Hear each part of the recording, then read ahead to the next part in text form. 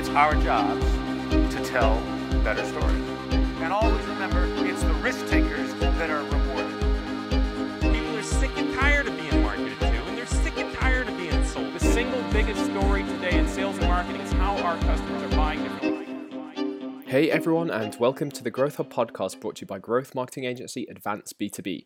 It's your host here, Edward Ford, and joining us today on the show is Katelyn Bourgoin, growth strategist and trainer at KatelynBourgoin.com. Now, Katelyn is a 3-time founder turned self-proclaimed growth geek. She's been featured in Inc., The Huffington Post, and CBC, and she was also named in Forbes' list of top female influencers. In this episode, Katelyn explains how you can identify your right fit customers, what triggers them to buy, and how you can use that to outsmart your competition. Katelyn talks about her trigger technique framework and combines it with real-world examples to provide you with a host of practical takeaways regarding customer research, interview questions, and how to map buying triggers as part of the wider customer journey. We also look at how you can be there when your customers reach that trigger moment and how you can translate your customers' buying triggers into actionable marketing tactics. So I guarantee you will love this episode, and as ever, stay tuned for the end of the episode where Katelyn takes on our Fast 5 challenge. So here is episode number 40 of the Growth Hub podcast with Katelyn Bourgoin. Welcome to another episode of the Growth Hub podcast, and it's my pleasure to welcome Katelyn Bourgoin to the show, who is growth strategist and trainer at KatelynBourgoin.com. So Katelyn, thank you so much for joining us today here on the Growth Hub podcast. I'm delighted to be here. Thanks for having me. Yeah, I'm super excited about this episode, and today we are looking at how to discover what triggers your right fit customers to buy. So I think a good starting point before we dive into that is, how do you actually identify your right fit customers in the first place? So can you tell us how we should go about this? Absolutely. So it's not the easiest thing in the world, because a lot of people, when they think about customers or customer segmentation, they think in kind of these thought patterns of particular personas. And the way I like to describe it is the right fit customers are those customers who are going to get the most value from the product or service that you offer, and who are going to, stay with you. They're going to buy often. They're going to be willing to pay, over and over should you have a subscription service, or at least they're willing to buy and then recommend you because they value what you offer. And those people don't always fall into one tidy kind of like demographic or psychographic persona, but what they all have in common is that they all have specific jobs they're trying to get done in their life or their work life. And there's particular circumstances that surround those tasks that make it challenging for them to complete those jobs. And your product or your service, because of the way you've positioned it, because of the unique value of your product or service, is the absolute best tool for that. So the way that you find those people is by talking to your customers, and oftentimes your best customers, and trying to stitch together and learn where the overlap is and why they're your best fit customers. Yeah, exactly. I think we've all been in that situation as marketers where you're trying to work out who is our ideal persona, and you think that, well, this person is in an enterprise, this person is in a small business, this person works in this role, this person's in that role. But often if you try to find the trigger, you'll find that that is actually common across all those personas. So again, I think, jobs to be done is a great framework to use in addition to personas or as an alternative. And let's talk then about these buying triggers in more detail. And I want to quote something from your blog. So you wrote that understanding an audience's buying trigger is a massive competitive advantage, yet many marketers are missing out. So let's go a bit deeper here. So what are actually buying triggers and why are they so important? So when people hear the word trigger, they often think that I'm talking about what made them click that buy button. And what I'm actually talking about is what happens way before they click the buy button. I'm talking about the trigger that made them first realize that they needed a better solution than what they currently had. So oftentimes in our lives, we are going along happy as a clam, and then some event will take place that will make us realize, what I have right now, I'm not satisfied with. I'm not satisfied with where I'm at in this situation, or I'm not making the progress that I'm trying to make as quickly as I want to make it. And we start to passively notice solutions in our environment that could be a great solution to our problem. And So the buying triggers that I'm talking about are those events that happen in our lives that make people go from, I don't need to buy, I'm not even thinking about needing this thing, through to, okay, like now I'm starting to realize I have a problem and I'm starting to notice that there are things that might be able to solve that problem. And what's interesting about those triggers is that those triggers often happen and we may not know what solution we need yet. And we may immediately think that, oh, like, if I have X problem, my assumption is I'm going to need a product in X category. So we're not always educated on what all the solutions are, but what we're experts in is our problems. And what, as marketers, if we can understand what are those life events that trigger people to first start thinking they need a better solution, and they have something they're trying to accomplish and they need a solution, a tool or a resource or the support to actually make progress because they can't do it on their own, that is a really, really powerful advantage for marketers. But as I said, oftentimes the intent from the customer's perspective isn't, okay, like I'm going to go search Google for this product now, because they may not be aware that that's what they're looking for. So it's really interesting because you can get in front of them when they aren't necessarily as high in intent to actually buy a product like yours, but they're actually going to be more willing and open to other types of options that you might present to them, and ways that you can use content marketing to kind of like nurture the relationship. And you can build that affinity with the customer before they've even 100% crystallize that they understand that they need a product like yours. Does that make sense? Yeah, absolutely. And I think this leads on to the next question pretty nicely, in that, so how can marketers actually identify what their customers' buying triggers are and identify when they might be triggered? So the absolute best way to do that is to talk to customers, because the thing is that these triggers are not they're not easy for us to observe. So by the time somebody's on your website, by the time somebody's, let's say that you sell a physical product in a store, like by the time they're there, these triggers have already happened. So you can't observe them in your environment. You need to go out and you need to talk to them about this. And you can, you could certainly send a survey and ask questions like, when did you first start thinking that you might need a product like ours? And you'll get some interesting answers. But oftentimes we as consumers, we don't spend an enormous amount of time thinking about our buying decisions. We buy for emotional reasons, then we justify with logical ones. And so most of the time, what people are going to answer in that kind of survey medium is they're going to answer what's top of mind, what seems logical, right? Like, oh, I think I probably did it because this happened. But if you actually sit down and talk to somebody and do a conversational interview and you want to learn about their buying journey, what you'll often learn is that those triggers happened in ways that customer couldn't have just articulated to you on their own, because they didn't really know it. And you can kind of like pull this out of them. And what's so neat about these conversations is the customers often really enjoy them because they learn about their own thought process and they start thinking deeply about the way that they make decisions in a way that they never had before. So you pull things out of them that they didn't necessarily know were there, and you get the kind of like the deeper answers that you're just not going to get through other mediums. So that's why I'm a huge fan of customer interviews.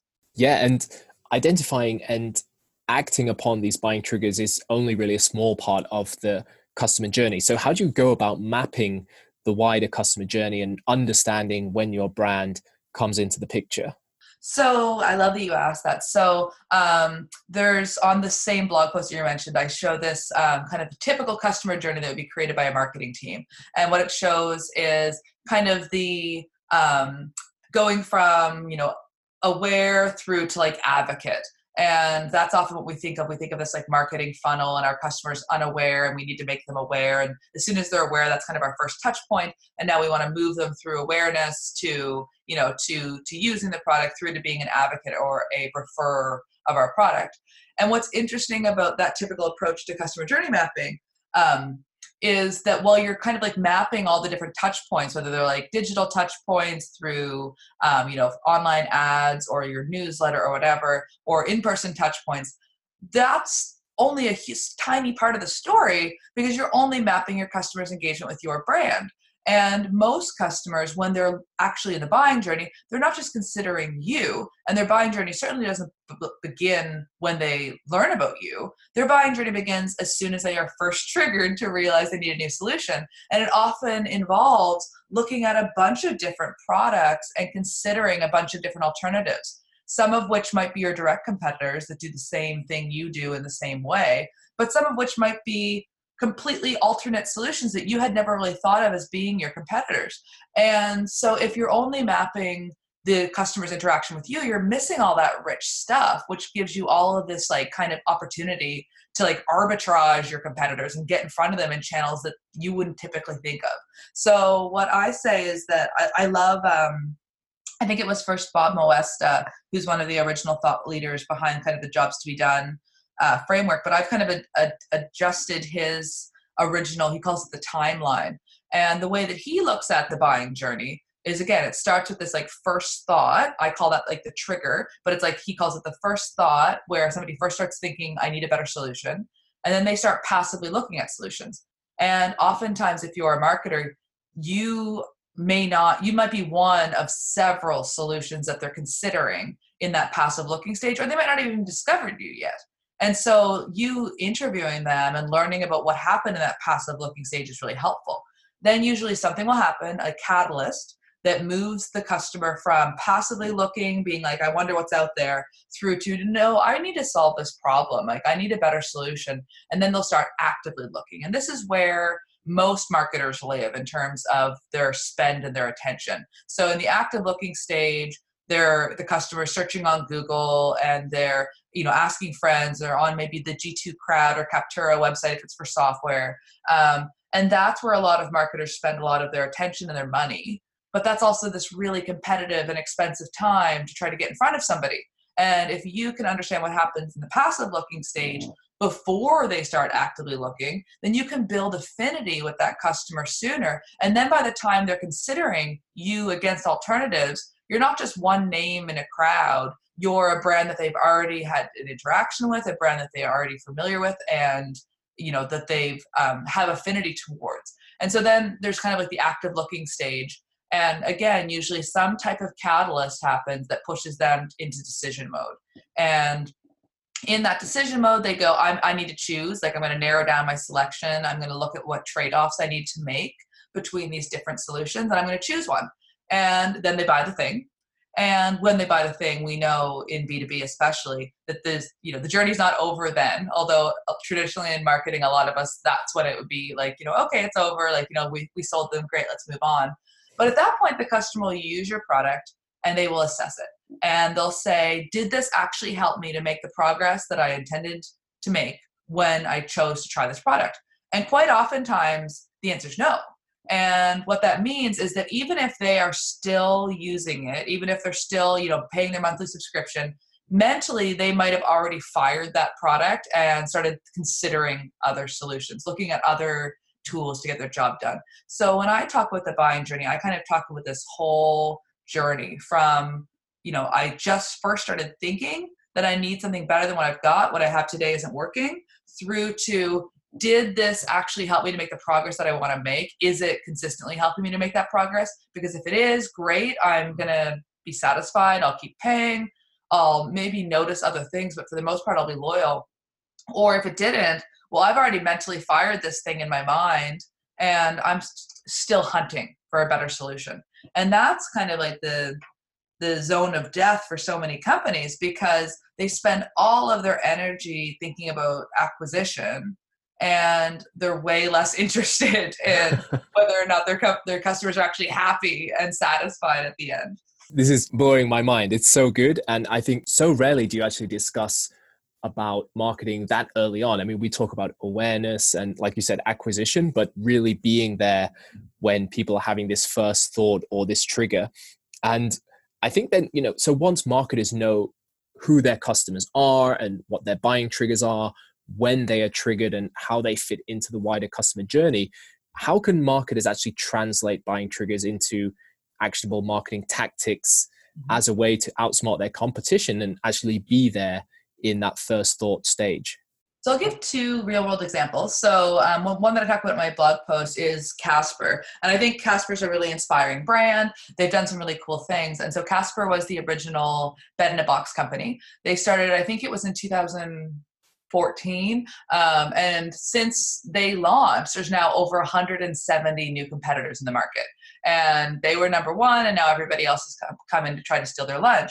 But Casper is still like the dominant player. They're about to IPO. I think they're doing like $1 billion in sales. And what Casper realized very early on was they did some research. They found out what their customers' buying triggers were.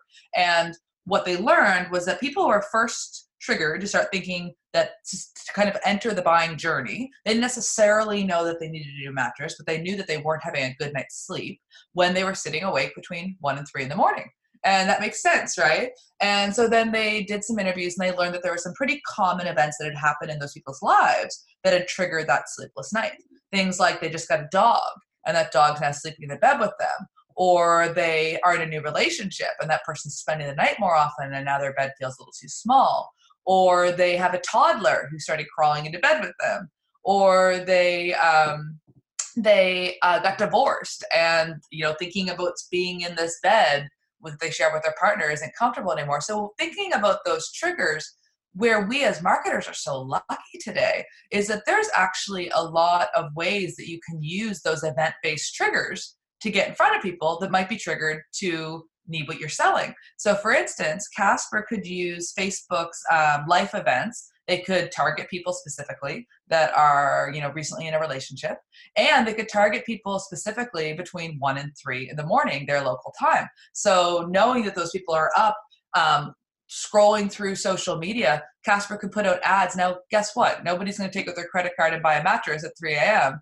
But what they will do is they'll watch a video on breathing techniques to help them get back to sleep. So now Casper has a qualified lead, because not only is that person recently in a new relationship, awake between 1 and 3 a.m., but they're watching 40 seconds of a video about how to get back to sleep. So now Casper has they know that they've got a hot lead. They can now retarget that customer in the morning with other offers to start moving them down the buying through the buying journey. So things like that, like when you understand what those different triggers are, you can get really smart and creative. And you'll learn a lot of stuff that you'd never learn otherwise. So another example, a client of mine, they are a newspaper company, and newspapers are this industry that's getting massively disrupted. And it's, there's all over the world, newspaper companies are trying to figure out, what does the new business model look like? Like, how do we move forward from a digital transformation perspective? Because people don't want to pay for news, because they didn't have to. All the newspapers went online and they didn't charge anyone. And so everyone's used to that. And so it's a tricky landscape to navigate. And one of the really interesting things that we learned through doing research with their audience was that I ended up talking to a number of people who were the subscription holders for a digital subscription. And as far as the company's concerned, those are our customers. You could use some type of customer enrichment thing, and you could look at them and see their demographic information, and you go, oh, we're getting all these customers that kind of look like this. Well, guess what? Those people weren't their actual customers, because what I found, shockingly, was that 12% of the people that I talked to had actually bought a subscription, not for themselves, but for an aging parent who had recently moved away from home and had commented that they missed getting their local paper. And so they bought them the subscription. They showed them how to use a tablet so that they could actually navigate the website. And they did it to help relieve their guilt of their parent now being in, a home or being away, and them feeling like they're not able to give them the attention and being able to see them as much as they want.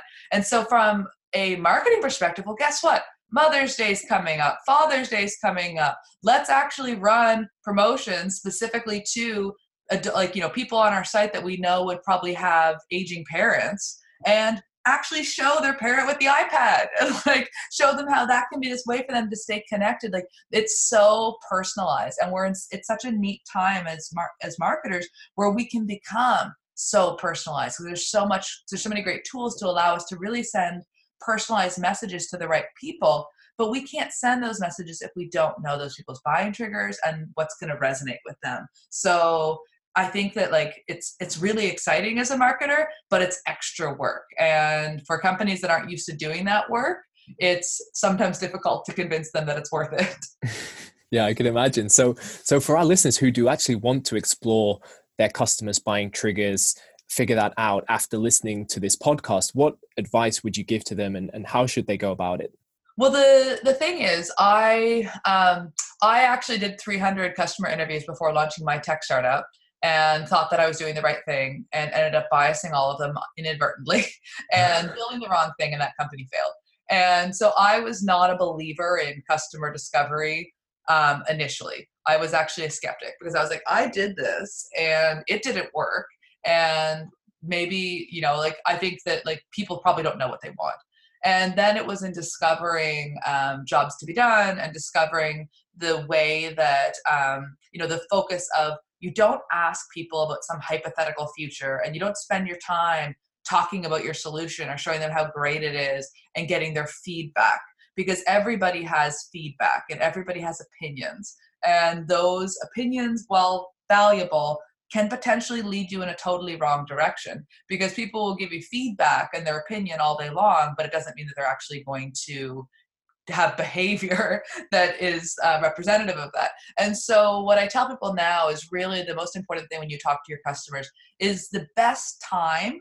Like I say this thing and people find it interesting. It's like, it's not important. It's like who you talk to is important, but when matters more. And people are like, what? That is like, that doesn't make sense. And it's like, well, it does, because talking to somebody who recently bought from you is way more valuable than talking to somebody who represents some ideal persona of what you think your ideal customer looks like, and talking to them. Because the person who recently bought from you, they're going to remember their buying journey, and you're going to actually be able to get them to document that way easier, and you're able to pull that information out of them. So a lot of times people will talk to their customers, but maybe they're talking, maybe they're selling to enterprise companies, and they're talking to somebody who wasn't even involved in the buying decision, and they're getting kind of like feedback on their solution. Well, that's great, but that's not going to help you figure out how to get more customers, because that person might not have even been part of the decision to use your software. Like, those conversations can be helpful, but in figuring out the buying triggers, that's not the way to go. You want to talk to people who recently bought from you.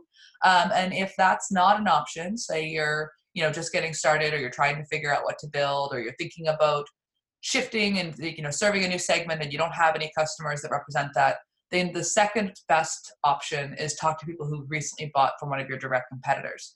And this makes finding people a little trickier than just reaching out to your network through social media and saying, will you fill out my survey? Or like, I want to talk to people who are using accounting software. It makes it a little bit trickier, but it's the quality of those insights are going to be so much better that it's absolutely worth the effort. Right, exactly. So customer research and interviews are the best way to discover your customers' buying triggers, so long as they were recent buyers. But what kind of questions should we be asking during those interviews?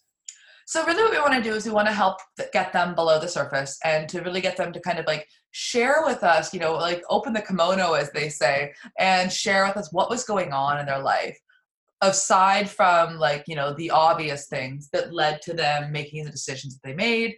What were their, what was pushing them towards making a purchase, but also what buying objections did they have? Like, what could have stopped them from buying? Those things are really important.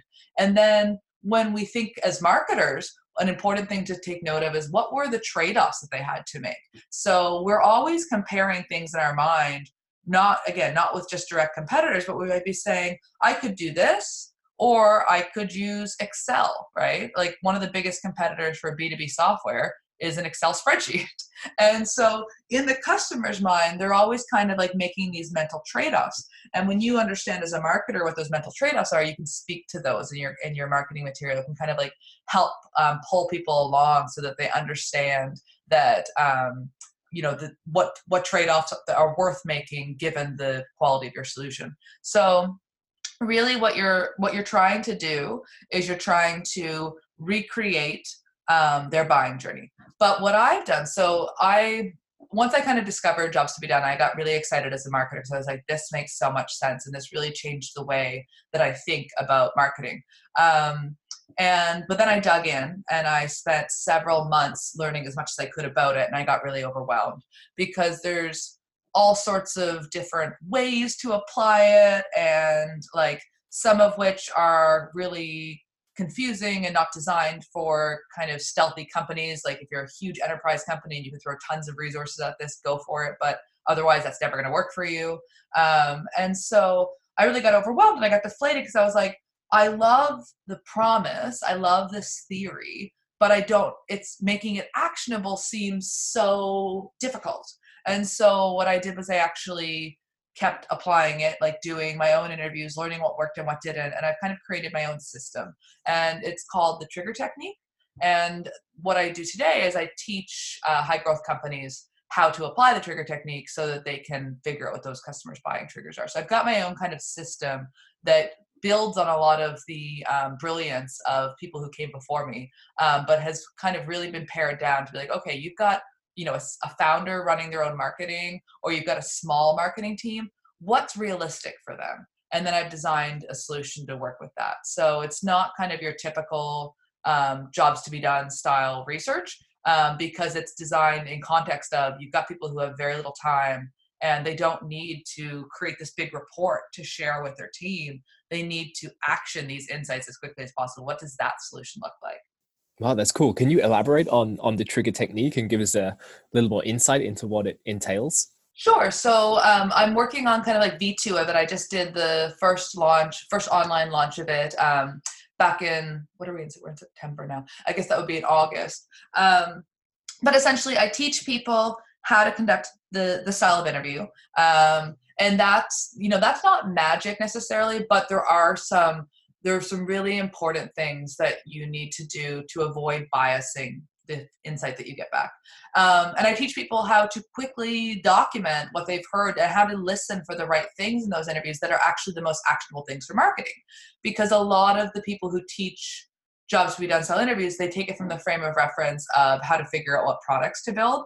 I focus on how do marketers get to use this insight? How can this work for marketers? And the interesting thing is all along the buying journey, there are specific ways that a marketer can action the things that they're hearing and using and learning. And so I teach people that too. So not only are you kind of learning how to conduct these interviews, you're learning how to reach out and get to talk to the right people, specific questions that you can be asking, but more so it's about how to the style of the interview, because you don't want to, like, when it comes to these types of interviews, it's not I've got this list of 10 questions and I'm going to ask these 10 questions and then it's done. It's very much you could start with one question, have nothing else prepared, but if you understand what you're trying to listen for and how you're trying to document their experience, then they're going to naturally guide you through the rest of the interview. So I teach people how to do that. They have an opportunity to practice doing that with other people that are participating in the program if they want to, or they can kind of go offline and do it with their own teams. But then more importantly, I teach them, once you actually hear these insights, how do you action that in your marketing? What are some ways that you can apply that in your marketing? So that's the trigger technique. It's not live right now, but I'm going to be launching it again. I'm toying with 2 dates. So it could be end of November, or I might wait until Jan 2020, depending on kind of another collaboration I have in the mix. So it's not live right now, but if people are interested, they can certainly, the blog post that we're chatting about, there's a sign up form there to get more information about it. So they can hop over there and be on the wait list for it if they're interested. Yeah, that sounds great. So definitely keep an eye out for the trigger technique either later this year or the beginning of 2020. And I think one final question before we jump into our Fast 5 challenge, and that is, how do you then keep track of your customers' buying triggers and check whether they've changed over time or are still the same, and kind of bake this into your ongoing marketing operations and processes? Any advice you could share with us there? Sure. And that's probably actually the hardest part of all of this. It's easy to do research on from a project to project perspective. Like, let's say you're planning out your marketing for the quarter, the year. Like, it's easy to go, okay, we're going to start with research. And a lot of companies, that's kind of, it's certainly a big improvement to not doing research, but a lot of companies do it on a project to project basis for marketers especially, if you can find a way to make continuous discovery part of your just ethos as a marketer, you're going to just feel lit up. You're going to feel inspired. You're going to be hearing your customer's language all the time. It's really, really good stuff. So the most difficult part of making that possible, well, there's two barriers usually. One is that a lot of times teams don't trust marketers to talk to customers for some reason. So founders, or if you're, working in a marketing agency, the clients, they don't necessarily want you to get on the phone with their customers. There's some type of anxiety there. It's like they're afraid that the marketer is going to say something wrong and they're going to offend the client or something. It's really bizarre because they expect marketers to be the person that understands their customer probably the best, yet they are resistant to letting those marketers actually have a conversation with their customer. It's really weird. But so that's barrier one. And so a lot of the work that I do today, a lot of kind of my thought leadership, if you want to say that, but the kind of the message I'm trying to put out there is how important it is, because I'm trying to convince more teams to let their team talk to customers, because I see that that's a huge barrier. And so I'm always talking about the benefit of talking to customers. So that's barrier number one. Barrier number two is actually trying to have people to talk to on an ongoing basis. And so because of the great tools that exist today, that's something that you can automate. You could set that up so that, maybe every time a new customer joins, in part of the onboarding email sequence, maybe there's a PS saying, we'd love to talk to you about your experience, sign up here. And you use something like a Calendly to have, a 1 hour slot in your calendar once a week where people can fill that up, and it's then being filled for you. You don't need to think, okay, I need to go out and find people to talk to, because that's really the part of it that creates the most friction and where people end up slowing down, because there's logistics to getting another person on the phone. And so if you can find a way to kind of automate that recruitment, that's going to be massive in making this an ongoing practice. User interviews, they have a great blog post where they talk about how to set up an automated recruitment for interviews in 20 minutes. And so any of your listeners that are I want to do this, I've tried before and failed because, it gets pushed to the back burner, that would be a great post to check out and to action in your business. Yeah, absolutely. That is fantastic advice. And I think that we could now move on to our closing questions and our Fast 5 challenge. So, Katelyn, I will ask you 5 questions, and all you need to do is answer as quickly as possible. So are you ready? I am prepared. Yeah. Great. Let's do it. So the first question is, what is the one book you would recommend others to read? Atomic Habits by James Clear. It will make everything you do as a marketer and a human better. Awesome. Second question, a SaaS company you love and why? I really love FreshBooks. I first discovered them when I started my freelance business, and it's just such an easy software. So I'd say FreshBooks is one of my faves. Great. Third question, favorite place to read about marketing online? I jump around a little bit, but I find that the CXL blog is outstanding. And aside from that, I find a lot of articles through Twitter. So people are sharing them on Twitter, people that I trust and follow their opinion. So I'll discover a lot of new stuff that way by following people on Twitter and seeing what they're posting. Awesome. Fourth question, most important growth metric? Retention. Great. And then fifth and final question, what would be your one piece of advice for fellow marketers? Talk to customers. Find ways to talk to customers. Yes. Convince your team that it's critical, that you can't come up with a strategy if you don't. So yeah, talk to customers.